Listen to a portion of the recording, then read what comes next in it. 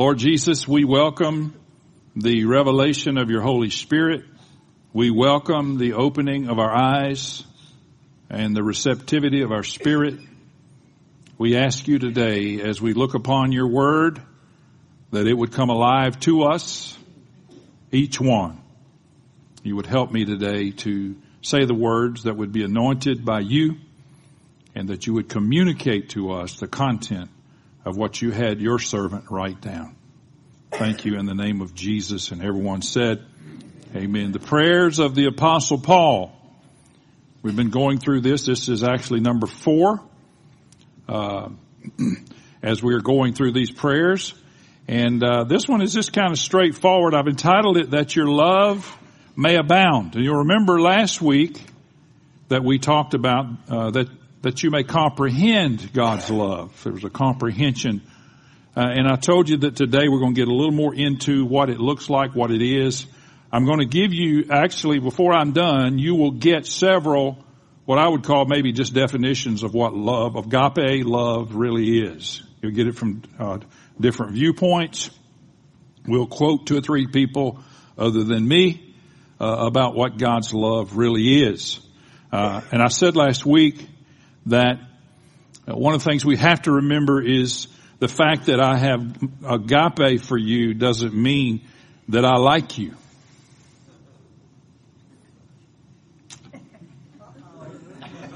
That's just the way it is. I probably do, but that's not what it means. And it doesn't mean that I have to approve of everything you do or say. So, Paul writes this prayer, and it's kind of straightforward. It's basically just that he prays for an abundance of God's love in our lives. Abundance of God's love in our lives, so that we can understand what God's love looks like. What God's love looks like. We want to just see what agape, we use the word agape, which is the Greek word, and it's very commonplace. It's so commonplace that you have a lot of ministries. When we were teenagers, we were part of a ministry in Houma, Louisiana, Agape House Coffee. Back then you had coffee shops, coffee houses all over the place. And so the word agape, and of course the Greek word is harder to say, C-H-E-S-E-D, hesed. And of course if you were Jewish, you'd say it a lot different than that, but I can't do it the way they do it. But it's basically an unconditional love, and we'll get to that. But everything we're going to talk about today is based and rooted in the word agape or hesed, although most of everything we're going to deal with is in the New Testament. So, if you haven't already, if you would turn to Philippians chapter 1, and we're going to start reading in verse 3, and we'll read through verse 11. And if you'd stand while we read God's Word, I'm going to read once again from the English Standard Version. And it reads this way. I thank my God in all my remembrance of you, always in every prayer of mine for you, all making my prayer for you all. He's a Southerner, by the way. Making my prayer with joy because of your partnership in the gospel from the first day until now. And I'm sure of this, that he who began a good work in you will bring it to completion at the day of Jesus Christ. In other words, saints, God's not going to be finished with you until the day of Jesus Christ. So don't expect, anyway, I'm getting off track. It is right for me to feel this way about you all because I hold you in my heart, for you are all partakers with me of grace, both in my imprisonment and in the defense and confirmation of the gospel. For God is my witness how I yearn for you all with the affection of Christ Jesus. And it is my prayer that your love may abound more and more with knowledge and all discernment, so that you may approve what is excellent, or test what is excellent. And so be pure and blameless for the day of Jesus Christ, filled with the fruit of righteousness that comes through Jesus Christ to the glory and praise of God. You could be seated. Paul makes a reference to the fact that he, while writing this letter, is in prison. He is probably chained to a guard. I don't know that. But he's definitely in prison while he writes the letter to the Ephesians. And I'm talking about the Philippians. And he's expressing his connectedness to them his love to them because of their participation in the gospel. One of the things that connects all of us is our participation in the gospel or the giving of the gospel. And he says, the meat of what he says is, I pray that your love, everybody say, that's me. Paul's talking about you. I pray that your love would abound more and more, or your love would overflow is the word there. And we all know what happens. If you've got children, you know what happens when they overflow the glass of water that you just gave them. It's all over you and the floor and the dog and everything else because it's overflowed. And when the agape that God has shed abroad in our hearts overflows, it spills over on somebody. And by the way, that's a good thing. It's okay to get people wet with love. I might reword that. And the more and more part of what Paul is saying tells us this is a progression. This is a growth. This is, I used to tell my boys and they'd say, what do I need to do? I said, take one foot and put it in front of the other one. And when they'd do it, I said, now take that back foot and put it in front of that one. And just keep doing that till you get where you're going. There's a progression to what God does in our lives. And when he says, I pray that your love would overflow more and more, there's a progression there. It's not like you just flip a switch and you got it all. It doesn't work that way. But it's a daily, every day, every minute, every week walk with God. As the old song says, and the verse says, from glory to glory, he's changing me. It's a step. He makes an interesting statement, though. He says, I pray that your love would abound more and more with knowledge and discernment. With knowledge and discernment. So it's not enough just to have the agape. That's a lot. But we need to have God's love with knowledge and discernment. Why would that be? Well, the Spirit-Filled Life Bible says it this way. With love, there comes a spiritual sense, a spiritual sight, and a spiritual hearing. A sense of the beauty of holiness, a fine perception of Christian propriety, because we see something. The ESV Study Bible says it may be a little clearer, so that the Philippians' love and our love would find expression in wise actions that would truly benefit others and glorify God.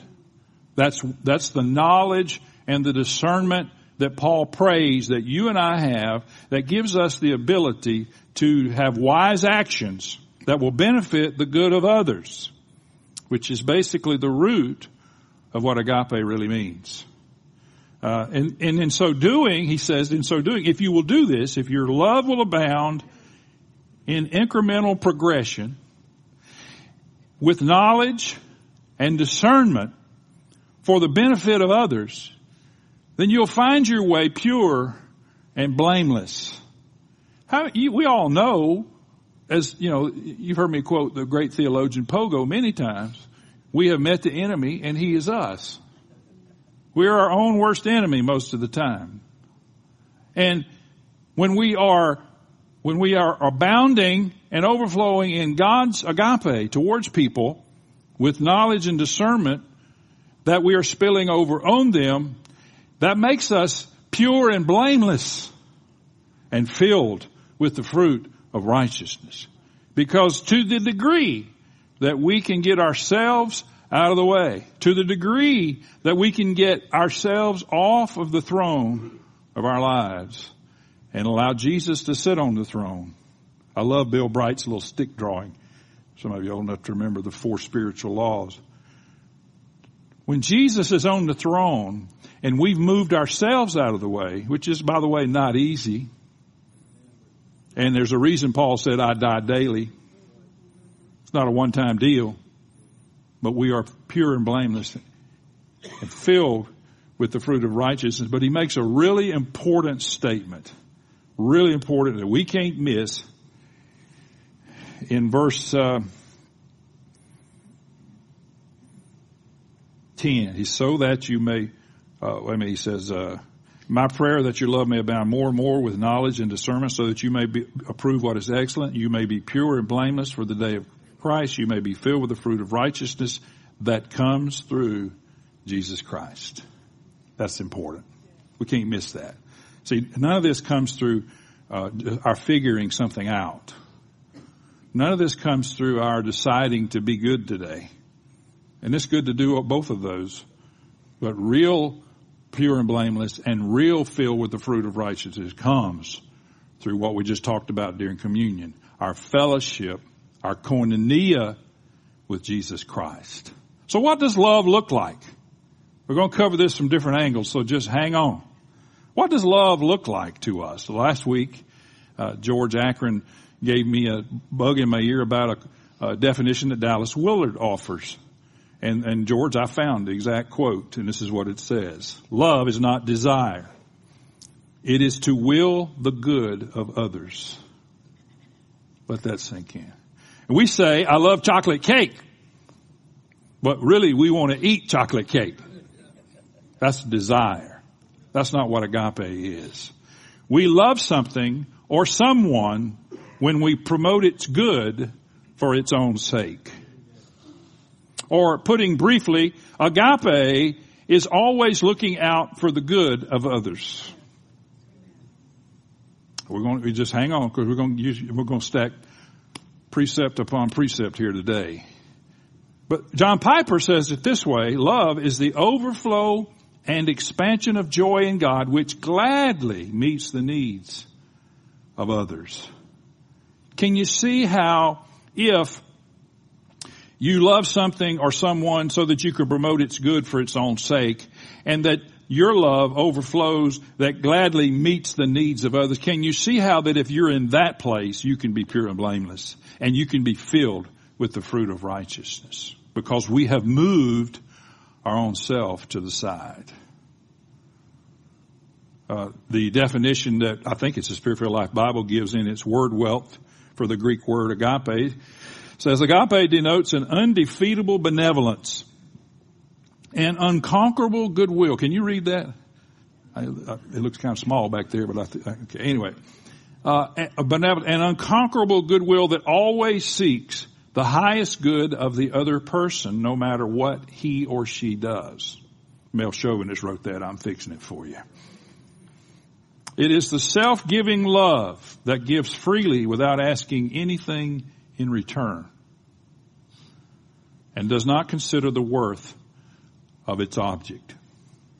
Agape is more a love by choice than philos, which is love by chance.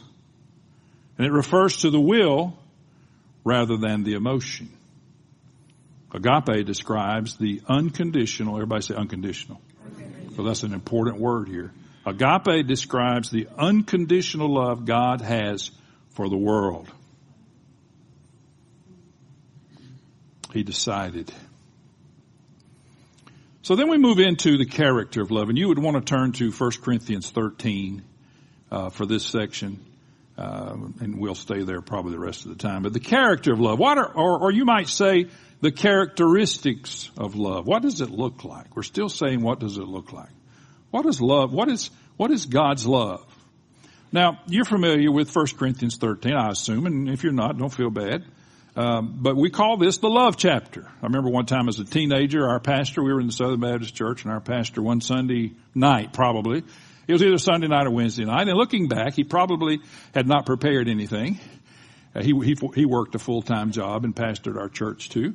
But anyway, he got up and he read this chapter, the entire chapter, and then he prayed and we were dismissed. And I thought as a teenager, well, that's kind of well, I don't know what's that about? He didn't even preach a sermon or anything. Yeah, he did. He did. Even if he did it because he didn't have time to prepare a sermon, he did it because God's word comes alive. And the love chapter, we call it that because it begins to describe what love is. In some ways what it's not, but mostly what it is. And he makes this list. And by the way, here's what I want to tell you. I shouldn't even say the word list. I don't want you to see this as a checklist. I don't want us to end the day okay, love is patient, check mark. Love is kind, check mark. No, we want to see the entirety of what Paul is saying here, because we want you to recognize what agape is, not what checkpoints you can check off. And so he says love is patient. 1 Corinthians 13, 4. Love is patient. Now, isn't it interesting if Paul is going to describe for us what God's love looks like and what the characteristics of God's love are? Isn't it interesting that he would start with the word patient? You know why? Because we're human beings. We're flawed individuals. And if there's one thing we have a problem with, it's patience. By the way, John writes in his epistle, one of his epistles, and by the way, the epistles are not the wives of the apostles, contrary to popular opinion. John writes in his epistle, God is love. Everybody say that. God is love. You could, without doing damage at all to the inerrancy of the Scripture and to the interpretation of the Scripture, you could, within this chapter, you could say God is patient. God is kind. And you could go through the whole list, substituting God for the word love. If God is love, then he's that too. So we're really seeing the character of God. Love is patient. True agape is always willing to give the benefit of the doubt. If you give the benefit of the doubt, then you can be patient. Of course, another word for patient is to be long-suffering. Now, I know some of you have felt like you have suffered long with people too many times. But true agape says, I'm going to give them the benefit of the doubt. God's love waits patiently to see the end result of the process. Instead of jumping to a conclusion, instead of having an emotional reaction, God's love says, I'm going to hang on and I'm going to watch to the end of this process and see where it leads. Instead of just jumping up and going feet first in the middle of it. That's patience. By the way, I'm going through this fast, so just hang on. You have the notes on your YouVersion Bible app. He says love is kind. And this is an interesting word. It really means to be fit for use or adaptable. Adaptable. It's to provide what is beneficial for the other party. Sounds like agape, doesn't it? It's to make ourselves adaptable to them. Do you see how this is self-killing? This is flesh-killing? We scream. God's love always makes a way and becomes fit to be used in any given circumstance. God's love looks for a way that you and I can be useful to one another and useful in someone's life. God's love, agape, is not demanding, but it's accommodating. And it always assumes a disposition of service. So when you're dealing with people, what is your disposition? What is your approach? Are you demanding? Are you wondering, when am I going to get mine? Or are you happy? We'll come back to that. Love does not envy, or is it jealous? Oh me. Have you ever been around someone and someone says, man, did you hear about so-and-so? Man, they got them a great job and they got them a nice big house and a new car and they got all this good stuff. And this person, instead of, boy, that's great. Instead of, well, boy, I wish I could get some of that. Some of you going, I've done that. We all done that. Our first reaction is, well, why couldn't it have been me? Why did they get all that? Well, it's not always because they're the more righteous, I can tell you that. Envy or jealousy would seek to dilute what God has done by desiring the blessing rather than rejoicing with the blessed. And the question is, when we see someone who we would perceive as having received a blessing of some kind, do we desire the blessing, or can we rejoice with the blessed? Because if we desire the blessing, we're trying to dilute what God has done. We can't dilute what he did, but as far as we're concerned, it's diluting. Jealousy can't get past our own selfish desires and ambitions. Opie Taylor. is going to run the 50-yard dash. And Barney has promised him that he's going to win and get a medal. Opie don't even care about winning the race. He just wants a medal. And he even dreams that he won the race. And he's pinned all kind of medals on him. So the day comes that they have the 50-yard dash. Barney fires the gun, and the boys take off running, and Opie comes in woefully last. Woefully last. Opie Taylor wasn't much of an athlete, if you ask me. But anyway, that's a whole different. Then he goes home. He leaves the contest. He goes home. Andy gets home. Where were you? Why'd you leave? And Opie's words were, they got my medal. That's my medal. They got my medal. And of course, I would have been me. I'd have said, no. If it been your medal, you'd have come in first. You came in last. No medal for you. God help us to get past the day when every kid on the team gets a trophy. Good Lord Almighty. We have ruined our culture. We'll go back to preaching now. Stop meddling. They got my medal. How many times have we seen people and we think, well, they got my medal? And anyway, that's another thing. Love will rejoice with those whom God has blessed with abundance and not moan, why not me? That sounds like a country song, don't it? I'm glad I didn't write it. I'm glad I wrote it. I wish I had wrote it. Love does not brag or boast. This is a hard one. To brag or boast is to lift ourselves up into a position of superiority because we feel like, it's like the old guy said one time, if I don't toot my own horn, nobody's going to toot it for me. We feel like if we don't exalt and elevate ourselves to some place of superiority, nobody's going to, and so we're always going to be somebody's doormat. I'd rather be a doormat in the kingdom of God than to be someone who's always trying to elevate myself. And we do that. We're human beings. It's normal for us to do that. To not brag or boast means to not parade our accomplishments. I am getting so tired of these college football players and pros too, for that matter. I mean, even my own purple and gold team, who won last night, by the way.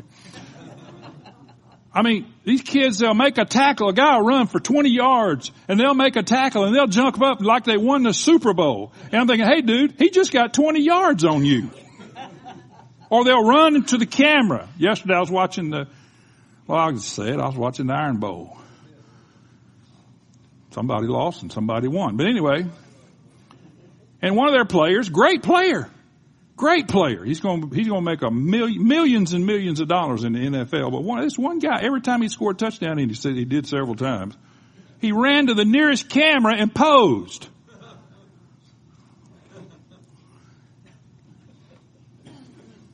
If I coached those boys, they'd probably never play again. Because I'd tell him, you hand that ball to the referee and you go back to the sideline or you go to the locker room. And I wouldn't bat an eye. I wouldn't put up with that nonsense. I'm ranting again. I'm going to get back to preaching. When we are exhibiting God's nature, we won't be concerned with drawing attention to ourselves or our exploits. That's a tough one because we all need approval. We all need approbation. God said, this is my beloved Son in whom I am well pleased, because he understands that we all have a need for approval. But we need to be able to distinguish between the need for approval and the necessity to exalt ourselves and elevate and brag. Agape doesn't do that.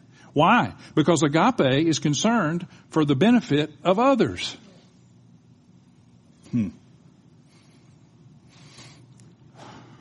Love is not arrogant. The word Paul uses there in the text is a word that means to be blown up with bellows. Some of us are old enough, and maybe all of us know what bellows are. And you put wind on the fire to stoke it, to get it going.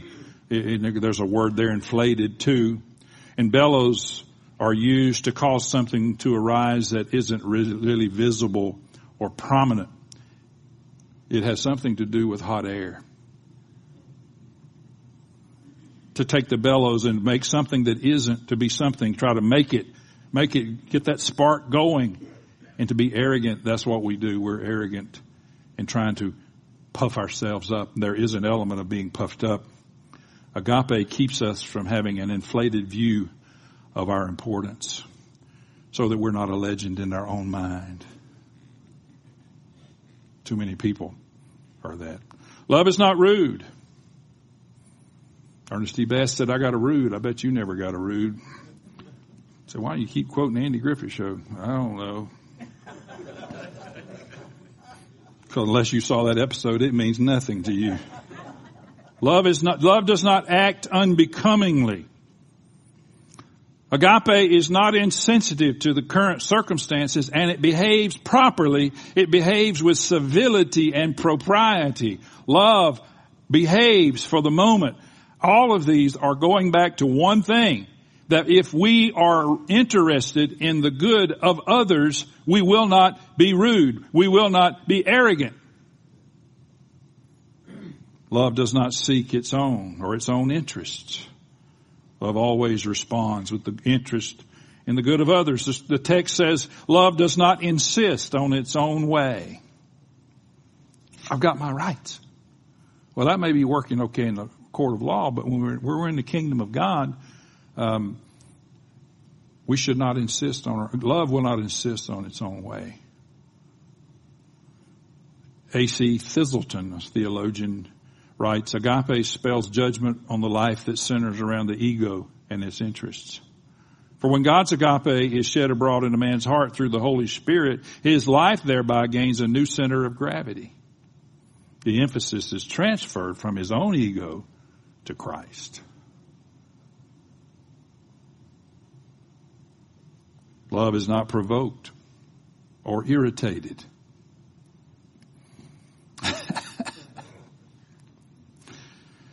James exhorts us in the first chapter of his letter.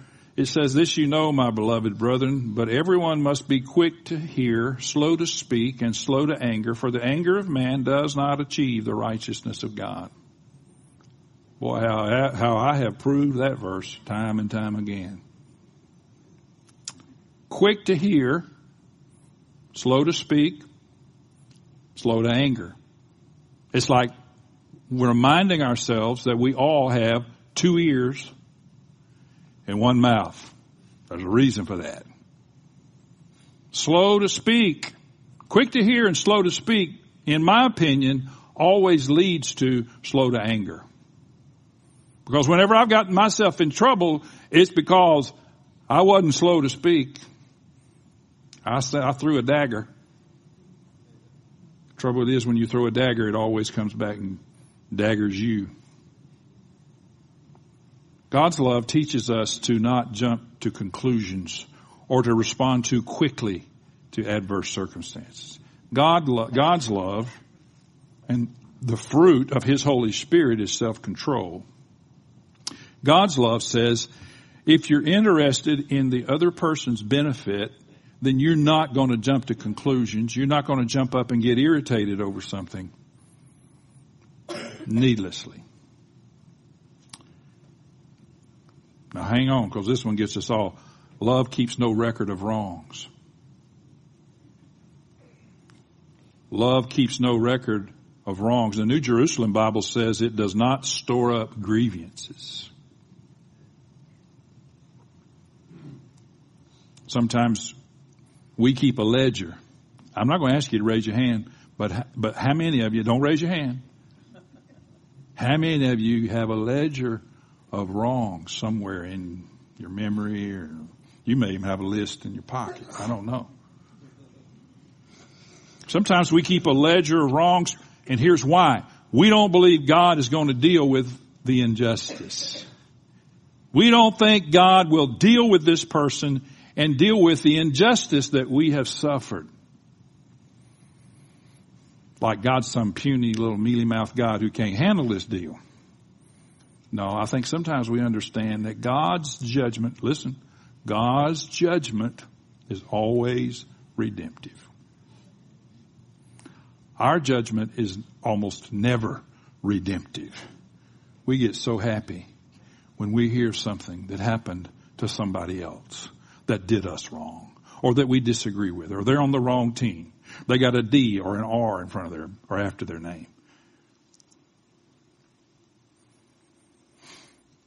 If we're going to walk in agape and overflow in agape, we must stop looking at our ledger. Basically, we should destroy our ledger. We should not have a record of wrongs. Don't keep a list.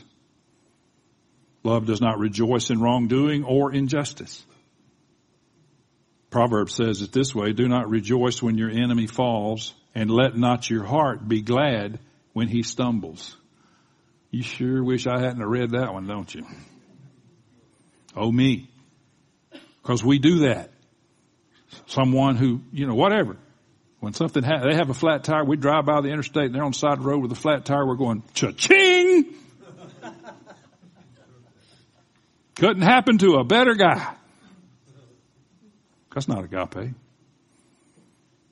going to tell you what agape does. It turns around and goes back and helps them fix their flat tire.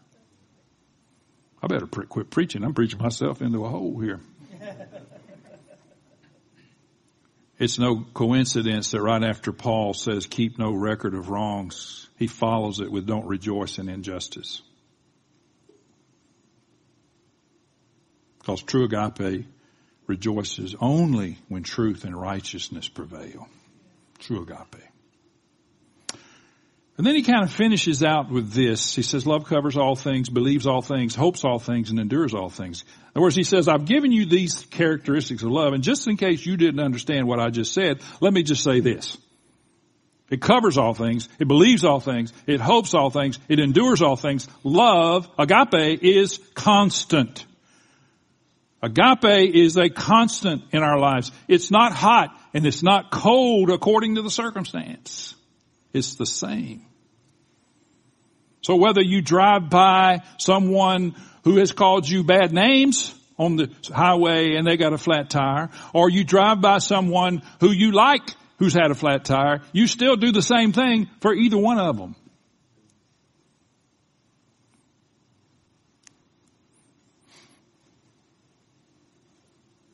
I want to tell you that it's good to believe the best about people, and you don't have to be blindly naive to do that. There's been plenty of times that my believing the best about people has cost me. Agape says, I'll just pay the cost. I'm not going to get cynical. I don't want to get cynical, although I do.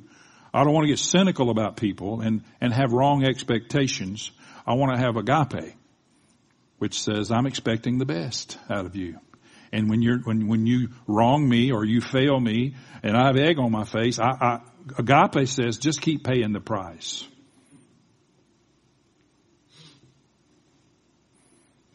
Because love never fails. Everybody say never. Never's a long time. Love never fails. Love survives everything. No matter what you throw at agape, it survives it all.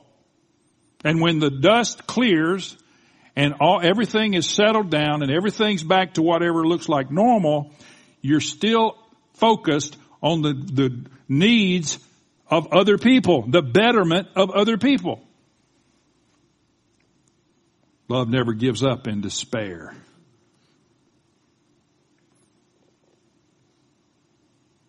And watch this. We need to be people who are not counted until we can be counted upon. That's agape. Agape is people who can be counted on, who can be depended on. That's what God's love is. What is agape? Agape love is active. It's not abstract or passive. It does not simply feel patient. It is patient. It practices patience. It does not simply have kind feelings. It does kind things. God's love doesn't wait for the other party. Love is extended and initiated to the other party. God gives us the example of that.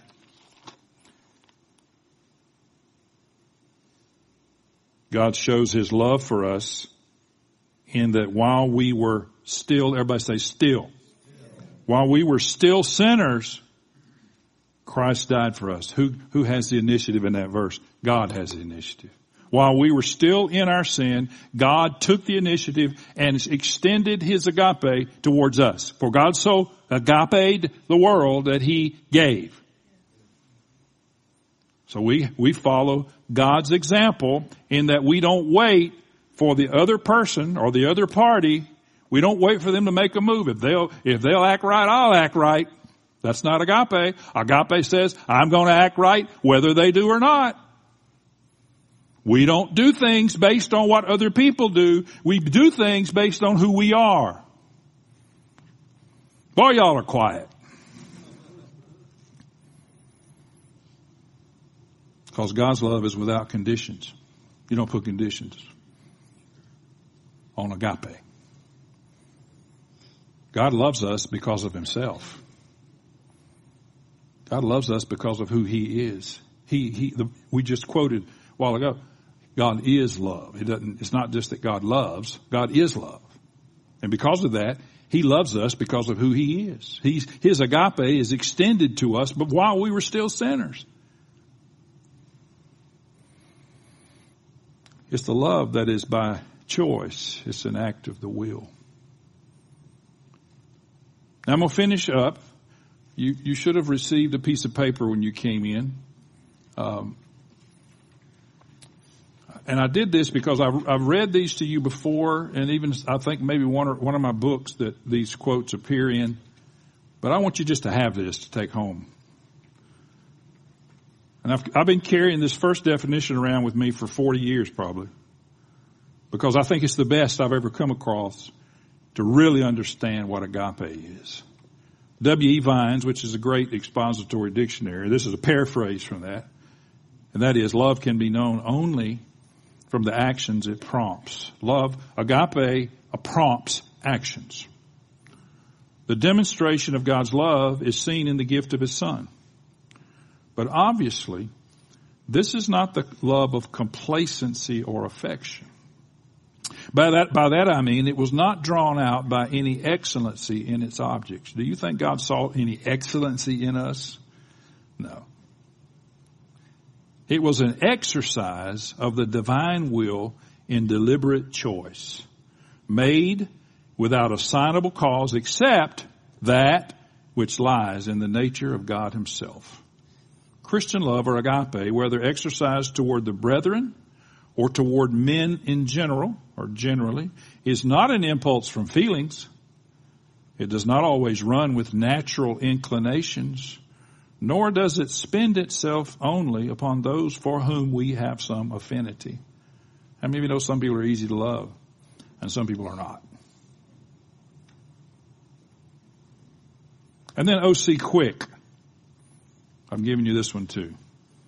If we could imagine the love of one who loves men purely for their own sake and not because of any need or desire of his own, purely desires their good, and yet loves them wholly, not for what at this moment they are, but for what he knows he can make of them because he made them, then we should have in our minds some true image of the love of the Father and Creator of mankind. When I was younger, I heard people say God made Adam and Eve because he was lonely. Are you kidding?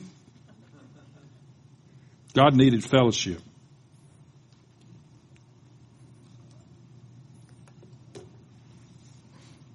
The late Ern Baxter used to say that the God the Father, God the Son, and God the Holy Spirit were a sweet society all to themselves. God the Father, God the Son, and the Holy Spirit they don't really need us in that sense. There's a pleasure in God having people. There's a pleasure in having a kingdom. There's a pleasure of God. But as O.C. Quick points out, God loves us not because of any need or desire of his own. I hate to break it to us. God doesn't need or desire anything that we can provide other than through His Holy Spirit. He desires our good, and He loves us because because He made us, He knows what's best for us. Boy, I wish we could get that. Because He made us, He knows what's best for us. And when we follow His prescription of life, we flourish and we have joy and we have love. When we violate His prescription for our lives, we don't have joy. We don't have peace because He made us. It's like the manufacturer of a car. You would think they would know best what makes that vehicle tick. It's like the show I saw years and years and years ago, science fiction show where a guy created a robot, an android, and he was going all over trying to find his creator. And finally somebody asked him, why are you spending so much time trying to, of course you're talking to a robot, but anyway, it's science fiction. Trying to find your creator. He said, because without my creator, I am incomplete. You and I are incomplete. Not only are we incomplete without our creator, but we're incomplete if we follow a way of life, a method of life that is not His prescription. We just got to believe, as the old TV show said, that Father knows best. He does. He really does. God's not a fuddy-duddy. Let's put out a bunch of rules so we won't have any fun. But He's a Father who says to us, don't go play out in the traffic because you'll get run over and you'll die. And we say, oh, he's just an old man. He don't want me to have any fun. I want to go play in the traffic. You see, if any of us who have children or grandchildren, if we saw our little one running out into the traffic, we'd tackle them. We wouldn't care if we scraped their knee. We wouldn't care. We would tackle them. We wouldn't buy their argument when they said, hey, I want to do what I want to do. And if you love me, you let me do what I want to do. We wouldn't do that. And yet we want God to do that with us. Oh, goodness. It just kills me. It just kills me to see people settling for less. Less. God's love loves us regardless. He doesn't like everything we do. Every one of us in this room. He doesn't like everything we do, everything we say. He doesn't like everywhere we go. He doesn't like a lot of what we do, but his commitment to us is unconditional. When you don't feel close to God, guess who moved? Amen. Stand with me.